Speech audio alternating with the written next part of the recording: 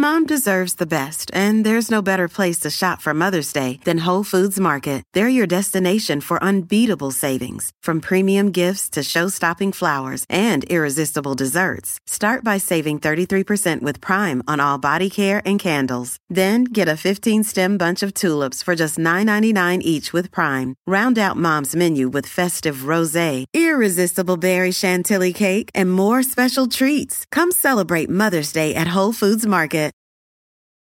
Rosetta Stone is the most trusted language learning program.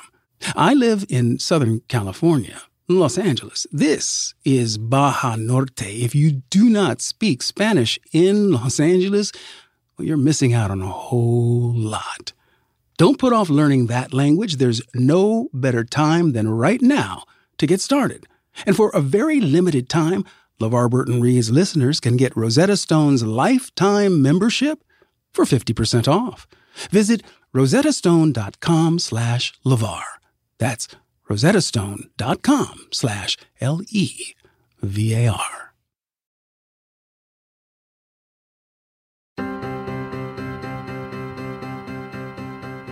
Hi, I'm LeVar Burton, and this is LeVar Burton Reads.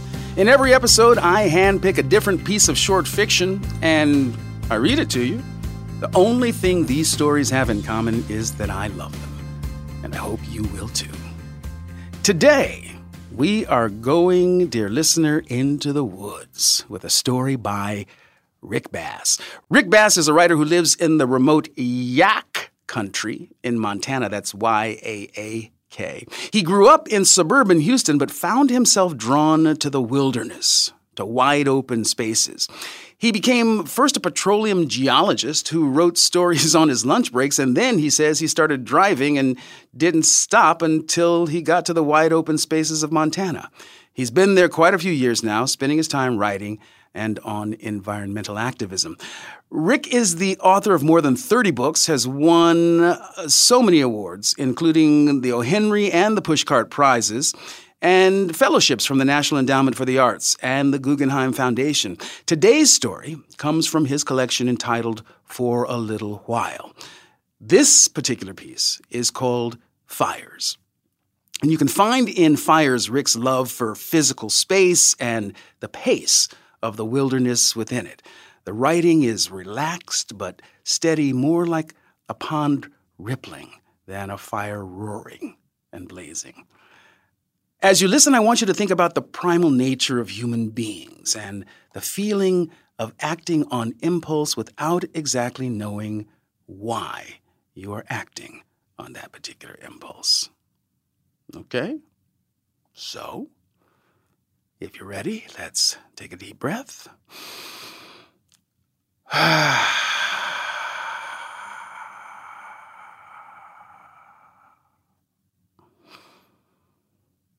And begin. Fires by Rick Bass.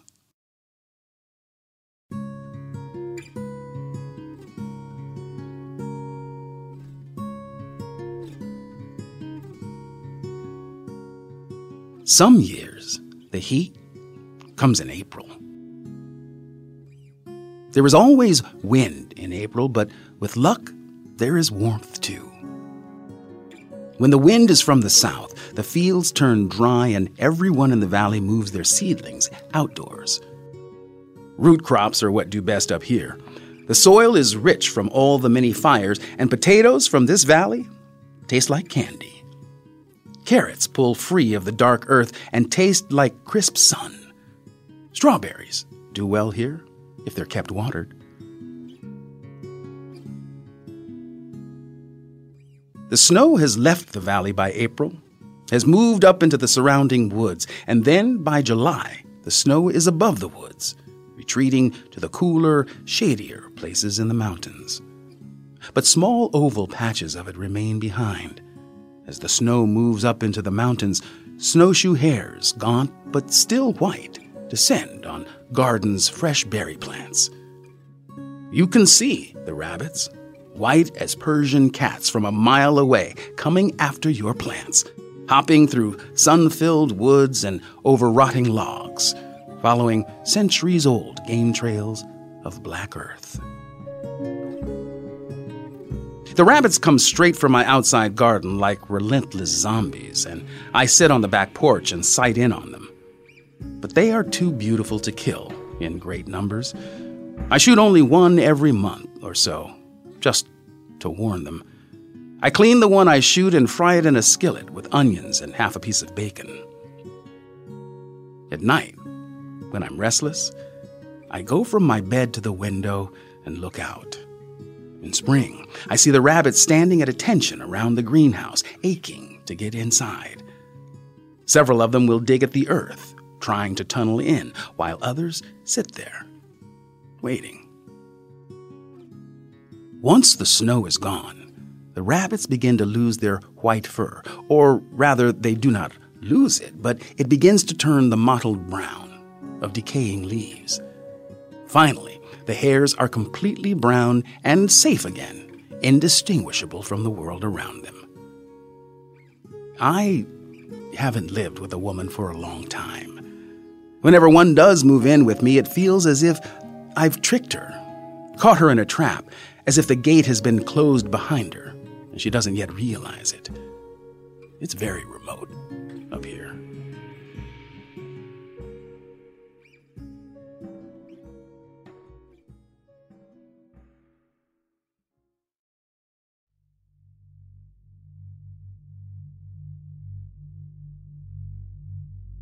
One April, a runner came to the valley to train at altitude.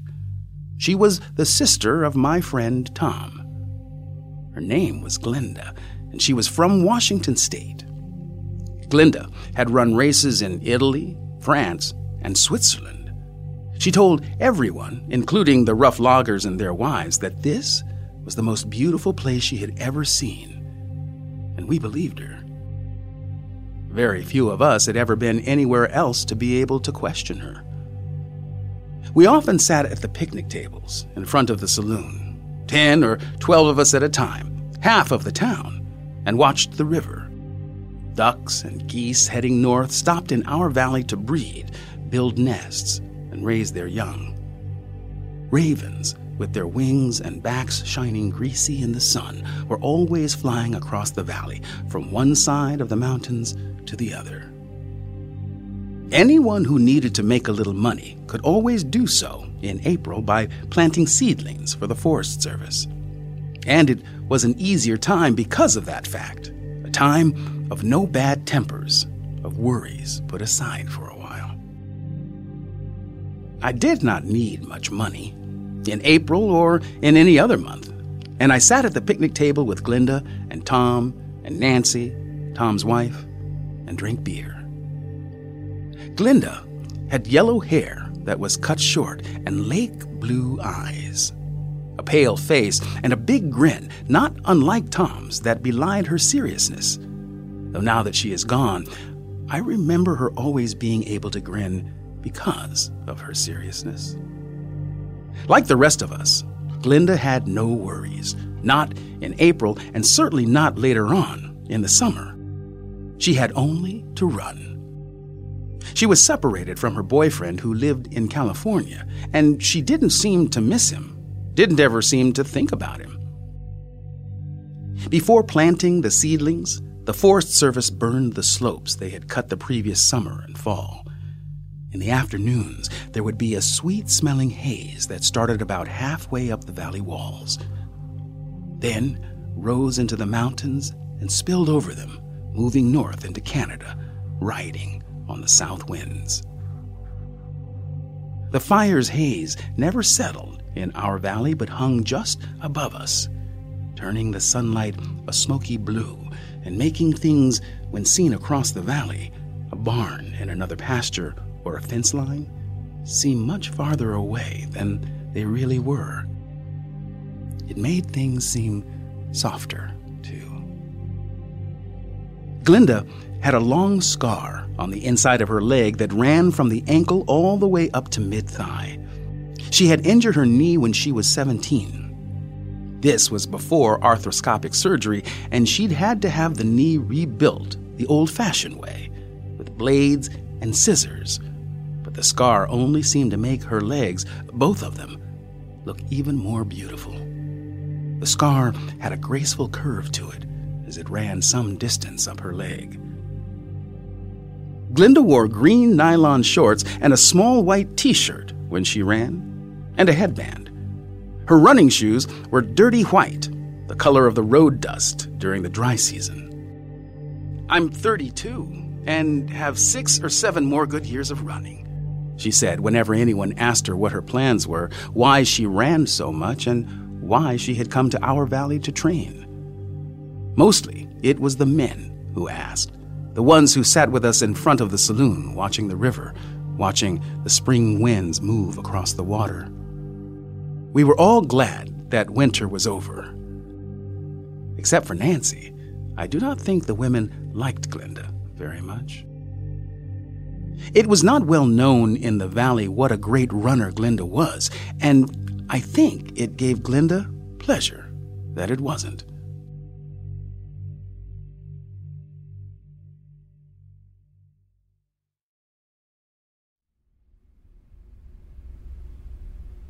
"I'd like you to follow Glinda on a bicycle," Tom said the first time I met her.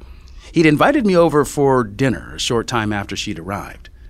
"There's money available from her sponsor to pay you for it," he said, handing me some money, or trying to, finally putting it in my shirt pocket.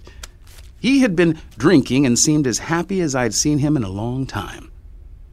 After stuffing the bills into my pocket, he put one arm around Nancy, who looked embarrassed for me, and the other arm around Glinda, who did not, and so I had to keep the money, which was not that much anyway. "You just ride along behind her with a pistol." Tom had a gun holstered on his belt, a big one, and he took it off and handed it to me. "And you make sure nothing happens to her, the way it did to that Ocherson woman."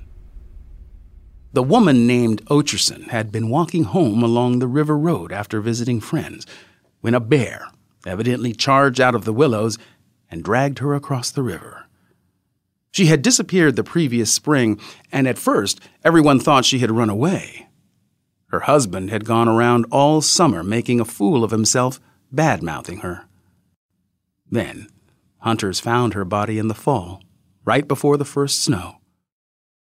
Every valley had its bear stories, but we thought our story was the worst because the victim had been a woman. "It'll be good exercise for me," I said to Tom, and then I said to Glinda, "Do you run fast?"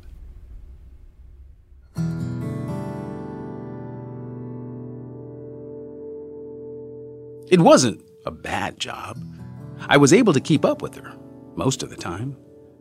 Some days, Glinda ran only a few miles, very fast, and on other days, it seemed she ran forever.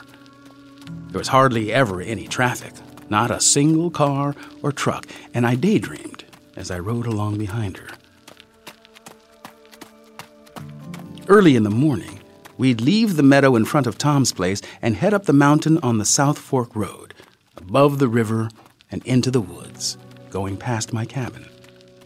Near the summit, the sun would be up and burning through the haze of the planting fires. Everything would look foggy and old, as if we had gone back in time and not everything had been decided yet.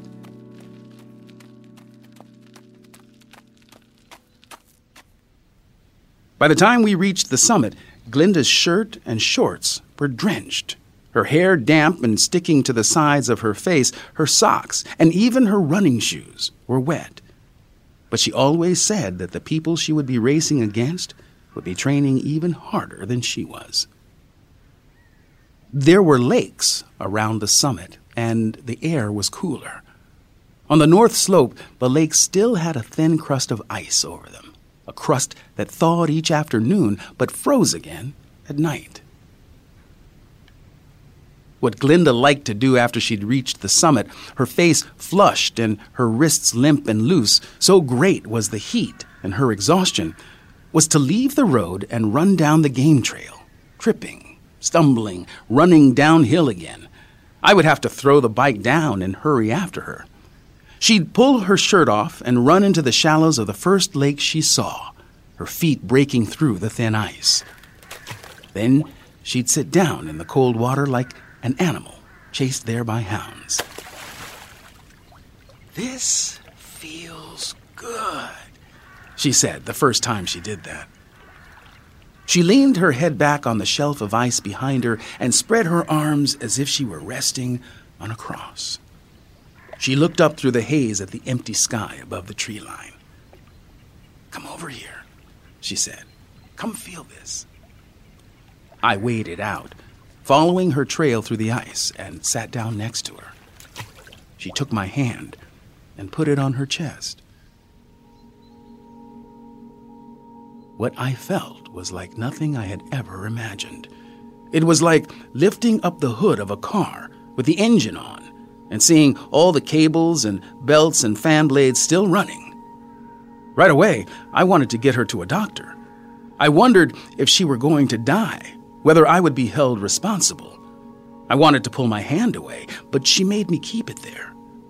And gradually, the drumming slowed, became steadier, and still she made me keep my hand there until we could both feel the water's coldness. Then we got out. I had to help her up because her damaged knee was stiff.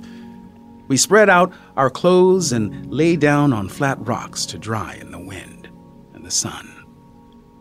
She said that she had come to the mountains to run because it would strengthen her knee. But there was something that made me believe that that was not the truth, though I cannot tell you what other reason there might have been.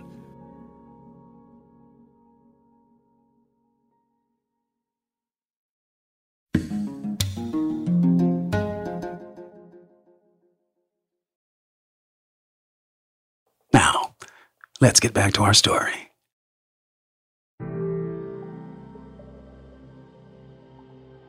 On every hot day, we went into the lake after her run. It felt wonderful, and lying in the sun afterward was wonderful too. Once we were dry, our hair smelled like the smoke from the planting fires. There were times when I thought that Glinda might be dying and had come here to live out her last days, to run in a country of great beauty. By the time we started our journey home, there'd be a slow wind coming off the river. The wind cleared a path through the haze, moving it to either side, and beneath it, in that space in between, we could see the valley, green and soft. Midway up the north slope, the ragged fires would still be burning. Wavering smoke rose from behind the trees. The temptation to get on the bike and coast all the way down was always strong, but I knew what my job was. We both did. It was the time when bears came out of hibernation, and the safety of winter was not to be confused with the seriousness of summer, with the way things were changing. Walking back, we would come upon ruffed grouse, the males courting and fanning in the middle of the road, spinning in a dance, their throat sacs inflated and pulsing bright orange red. The grouse did not want to let us go past. They stamped their feet and blocked our way, trying to protect some small certain area they had staked out for themselves. Glinda stiffened whenever she saw the fanning males and shrieked when they rushed in and tried to peck at her ankles. We'd stop at my cabin for lunch, and I'd open all the windows. By then, the sun would have heated the log walls, and inside was a rich, dry smell, as there is when you have been away from your house for a long time. We would sit at the breakfast room table and look out the window at the weedy chicken house I'd never used, and at the woods going up the mountain behind the chicken house. We drank coffee and ate whitefish, which I had caught and smoked the previous winter. I had planted a few young apple trees in the backyard that spring, and the nursery that sold them to me said these trees could withstand even the coldest winters, though I wasn't sure I believed it. They were small trees and would not bear fruit for 4 years, and that had sounded to me like such a long time that I really had to think about it before buying them. But I bought them anyway, without really knowing why.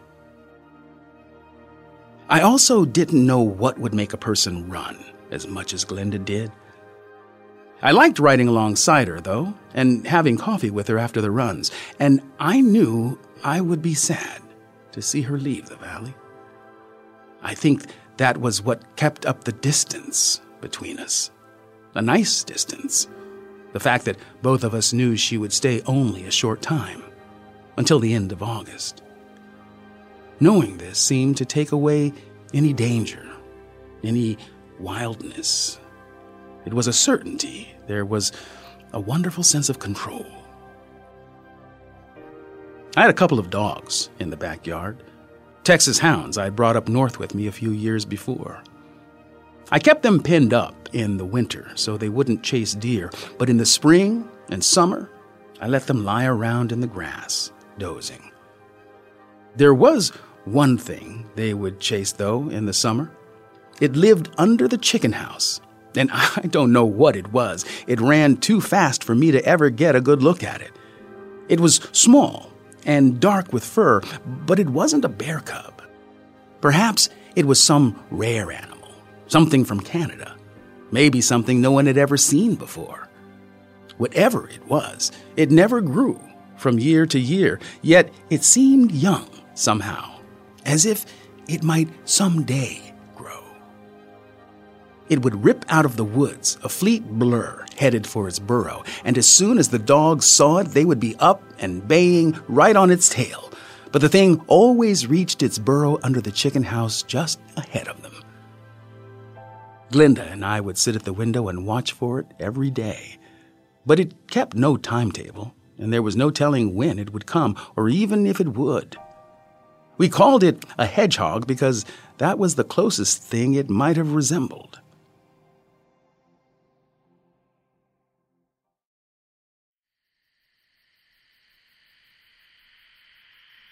Some nights, Glinda would call me on the shortwave radio.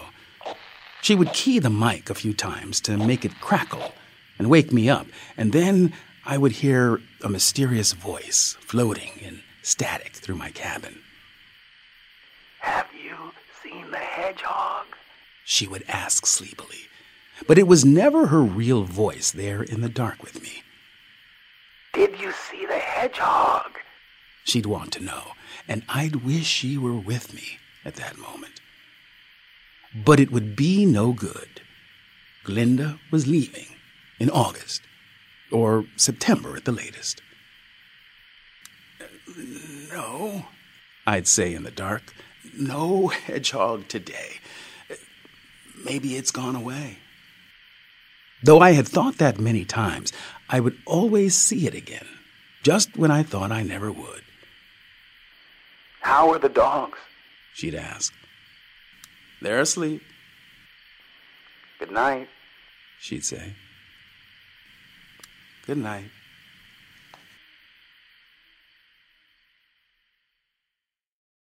One Thursday night, I had Tom and Nancy and Glinda over for dinner.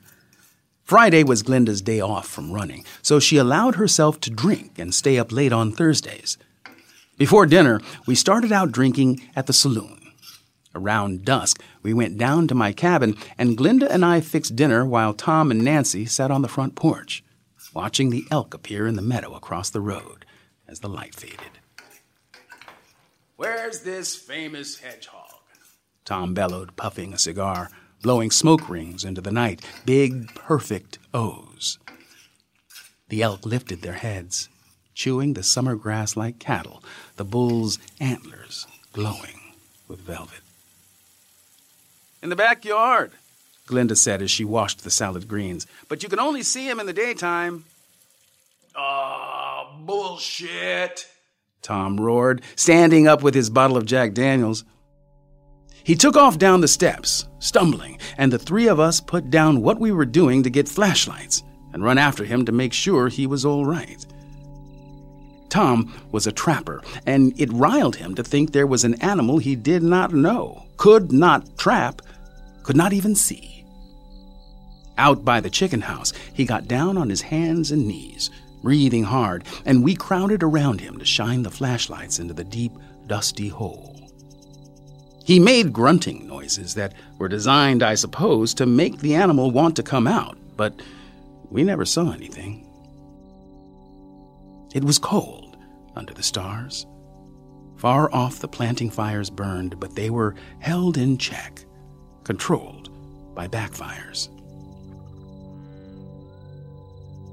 I had a propane fish fryer, and we put it on the front porch and cut trout into cubes, rolled them in flour, then dropped them in the hot, spattering grease.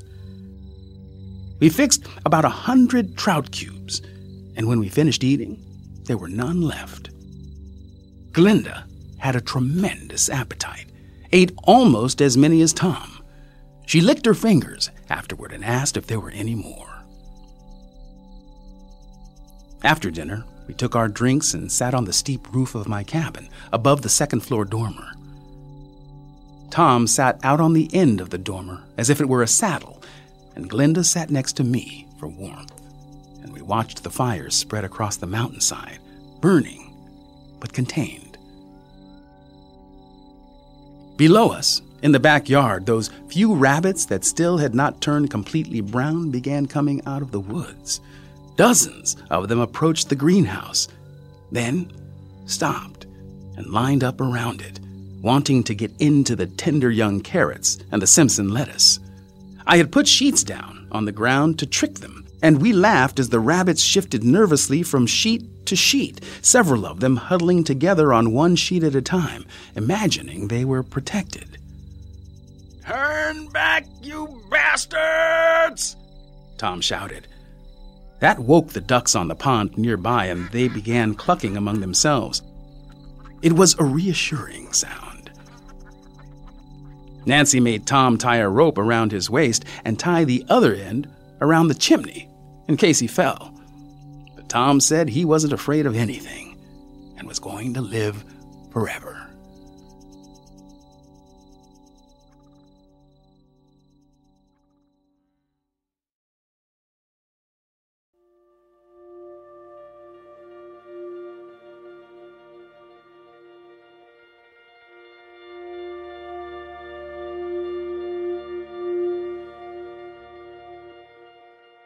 Glinda weighed herself before and after each run. I had to remind myself not to get too close to her. I only wanted to be her friend. We ran and rode in silence. We never saw any bears, but she was frightened of them, even as the summer went on without us seeing any, and so I always carried the pistol. We had gotten tan from lying out by the lake up at the summit. Glinda took long naps at my cabin after her runs. We both did. Glinda sleeping on my couch. I'd cover her with a blanket and lie down on the floor next to her. The sun would pour in through the window. There was no longer any other world beyond our valley, only here, only now. But still, I could feel my heart pounding. It turned drier than ever in August, and the loggers began cutting again. The days were windy and the fields and meadows turned to crisp hay. Everyone was terrified of sparks, especially the old people, because they'd seen big fires rush through the valley, moving through like an army. The big fire in 1910, and then again in 1930, which burned up every tree except for the luckiest ones, so that for years afterward the entire valley was barren and scorched. One afternoon in early August, Glinda and I went to the saloon. She lay down on top of a picnic table and looked up at the clouds. She would be going back to Washington in 3 weeks, she said, and then down to California. Almost all of the men would be off logging in the woods by then, and if she stayed, we would have the whole valley to ourselves. Tom and Nancy had been calling us the Lovebirds since July, hoping for something to happen, something other than what was or wasn't, but they'd stopped in August. Glinda was running harder than ever, really improving, so that I was having trouble keeping up with her. There was no ice left anywhere. No snow, not even in the darkest, coolest parts of the forest. But the lakes and rivers were still ice cold when we waded into them. Glinda continued to press my hand to her breast until I could feel her heart calming and then almost stopping as the waters worked on her. "Don't you ever leave this place," she said as she watched the clouds. "You've got it really good here." I stroked her knee with my fingers, running them along the inside scar. The wind tossed her hair around. She closed her eyes, and though it was hot, there were goosebumps on her tanned legs and arms. "No, I wouldn't do that," I said. I thought about her heart, hammering in her chest after those long runs. At the top of the summit, I'd wonder how anything could ever be so alive.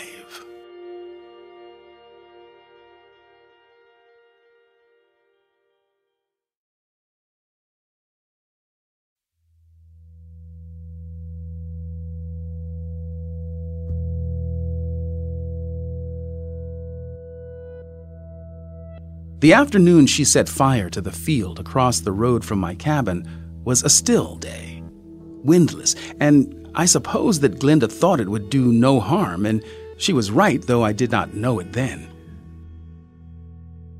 I was at my window when I saw her out in the field lighting matches, bending down and cupping her hands until a small blaze appeared at her feet. Then she came running across the field. At first, I could hardly believe my eyes. The smoke in front of the fire made it look as if I were seeing something from memory, or something that had happened in another time. The fire seemed to be secondary, even inconsequential. What mattered was that she was running, coming across the field toward my cabin. I loved to watch her run.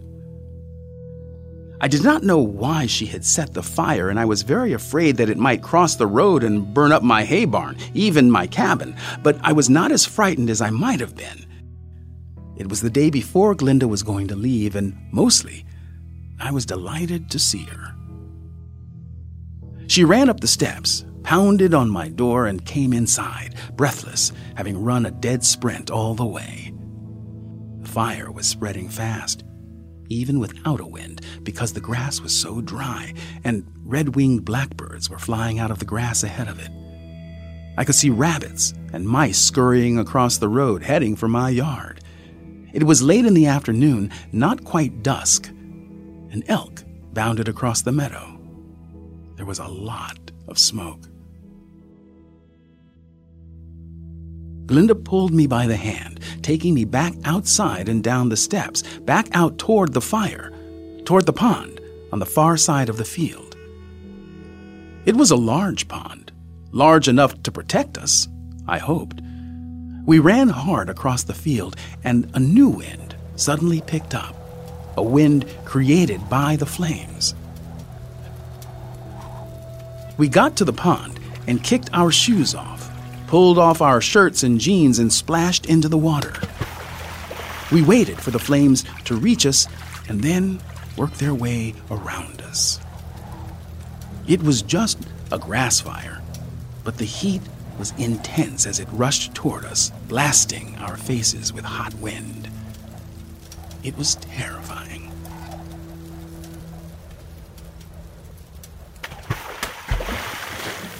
We ducked our heads under the water to cool our drying faces and threw water on each other's shoulders. Birds flew past us, and grasshoppers dived into the pond with us, where hungry trout rose and snapped at them, swallowing them like corn. It was growing dark, and there were flames all around us. We could only wait and see whether the grass was going to burn itself up as it swept past. "Please, love," Glinda was saying, and I did not understand at first that she was speaking to me. "Please." We had moved out into the deepest part of the pond, chest deep, and kept having to duck beneath the surface because of the heat. Our lips and faces were scorched. Pieces of ash were floating down to the water like snow. It was not until nightfall that the flames died, leaving just a few orange ones flickering here and there. But The rest of the small field was black and smoldering. It suddenly turned cold, and we held on to each other tightly because we were shivering. I thought about luck and about chance. I thought about fears, all the different ones, and the things that could make a person run.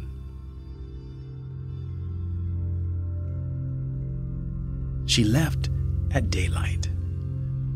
She would not let me drive her home. She said she wanted to run instead. And she did. Her feet raised puffs of dust in the road.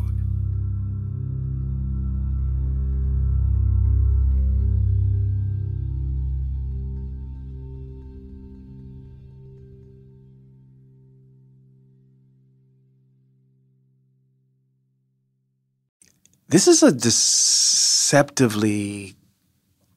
small story. And it's a quiet story. It's almost like a meditation, this story for me, because it's almost pastoral in its expression. I mean, he's writing about this incredibly beautiful place, and he's writing about it so simply, and everything is stated so matter-of-factly that when I read this story, I really find myself slowing down. It's great when a story can have that sort of impact on your autonomic nervous system, that it just brings you down. Like I said, it's like a meditation for me reading this story. It's a meditation on just life, the seasons, the turning of the earth, the fires that are set, and the rabbits that are white in the snow and have to, like the leaves, turn with the season. It's really a story about control, isn't it? Controlling nature, and controlling, the animal spirit within that lives in all of us two-leggeds. Control and surrender, the desire to control that which we cannot, and the surrender to the realization, the recognition that you can't control everything. Some things are just going to happen whether we want them to or not. Her leaving was inevitable. That was always going to happen. He called it from the very beginning. But that didn't stop them from spending that time together, having that intimate experience of summer. It was beautiful. In the modern world, it's certainly true and can be said that we've walled ourselves off from nature. And, spending time and being in concert with the natural cycles of the world used to be such an important part of our existence on this planet. And it's rare when we're able to take the time. It's in most instances it's a vacation where we actually remove ourselves from the jungle of the modern world and go back to nature for a week or two. And it's as delicious as that feels, it's virtually impossible to resync up in a couple of weeks, that which has been, for the most part, absent in our lives for 50 weeks of the year.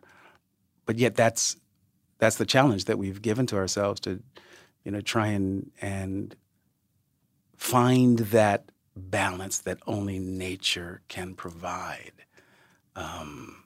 That sort of peace and acceptance that nature represents. Nature is just going to do nature's thing, and the best thing we can do in nature or with nature is to surrender to the natural cycles. I used to camp all the time when I was a kid, and spending time in the forests and on the land used to be a big part of my life. Not as much anymore. I miss that. I mourn it. And I was a camp counselor at Camp Harvey West on Lower Echo Lake in Northern California, just south of Lake Tahoe.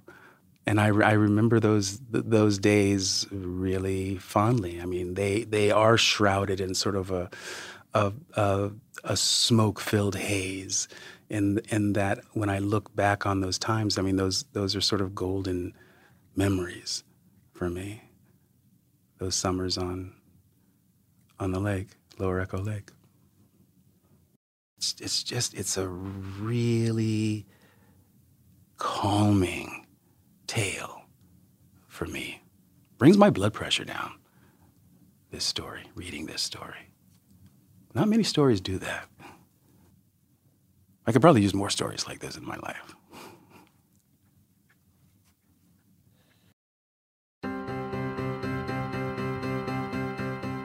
Our producer on this episode of LeVar Burton Reads is the best in the business, Julia Smith. Our assistant producer is Audrey Ngo.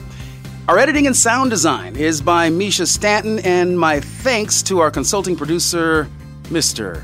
Adam Dybert. And also our thanks to Ryan Connor for his engineering expertise in today's episode. And my thanks, of course, to Rick Bass and his publisher, Little Brown and Company, for allowing me to read his story today.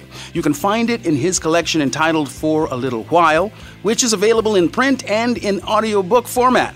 He has also got a new memoir out. It's called The Traveling Feast on the Road and at the Table with My Heroes, and it is also from Little Brown and Company. And hey, if you love the show and want to help other people find it, it's easy to do. Simply leave us a rating or a review on Apple Podcast. And in that review, give us a suggestion for a story you'd like to hear on the podcast. We have been using your suggestions to make new episodes. We'll be back next week with another hand-picked story, or if you can't wait that long, listen to the next episode right now on Stitcher Premium. Go to StitcherPremium.com/LeVar, or if you're listening in Stitcher, just tap the menu button in your app and select Premium for 1 month free. LeVar Burton Reads is a production of Stitcher. Our executive producers are Chris C.B. Bannon and Jenny Radelet of the Flying Radelet Sisters. I'm LeVar Burton, and you can find me on Twitter at LeVar Burton and LeVar.Burton on Instagram. And for the kids in your life, check out LeVar Burton Kids Skybrary app with books and videos at LeVarBurtonKids.com. I'll see you next time, but you don't have to take my word for it.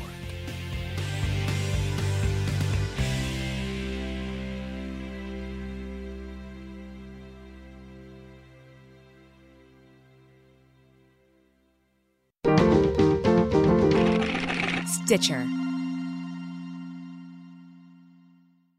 Mom deserves the best, and there's no better place to shop for Mother's Day than Whole Foods Market. They're your destination for unbeatable savings, from premium gifts to show-stopping flowers and irresistible desserts. Start by saving 33% with Prime on all body care and candles. Then get a 15-stem bunch of tulips for just $9.99 each with Prime. Round out Mom's menu with festive rosé, irresistible berry chantilly cake, and more special treats. Come celebrate Mother's Day at Whole Foods Market. Life is a highway, and on it there will be many chicken sandwiches. But there's only one McCrispy. So go ahead and hit the turn signal if you know about this juicy gem of a detour.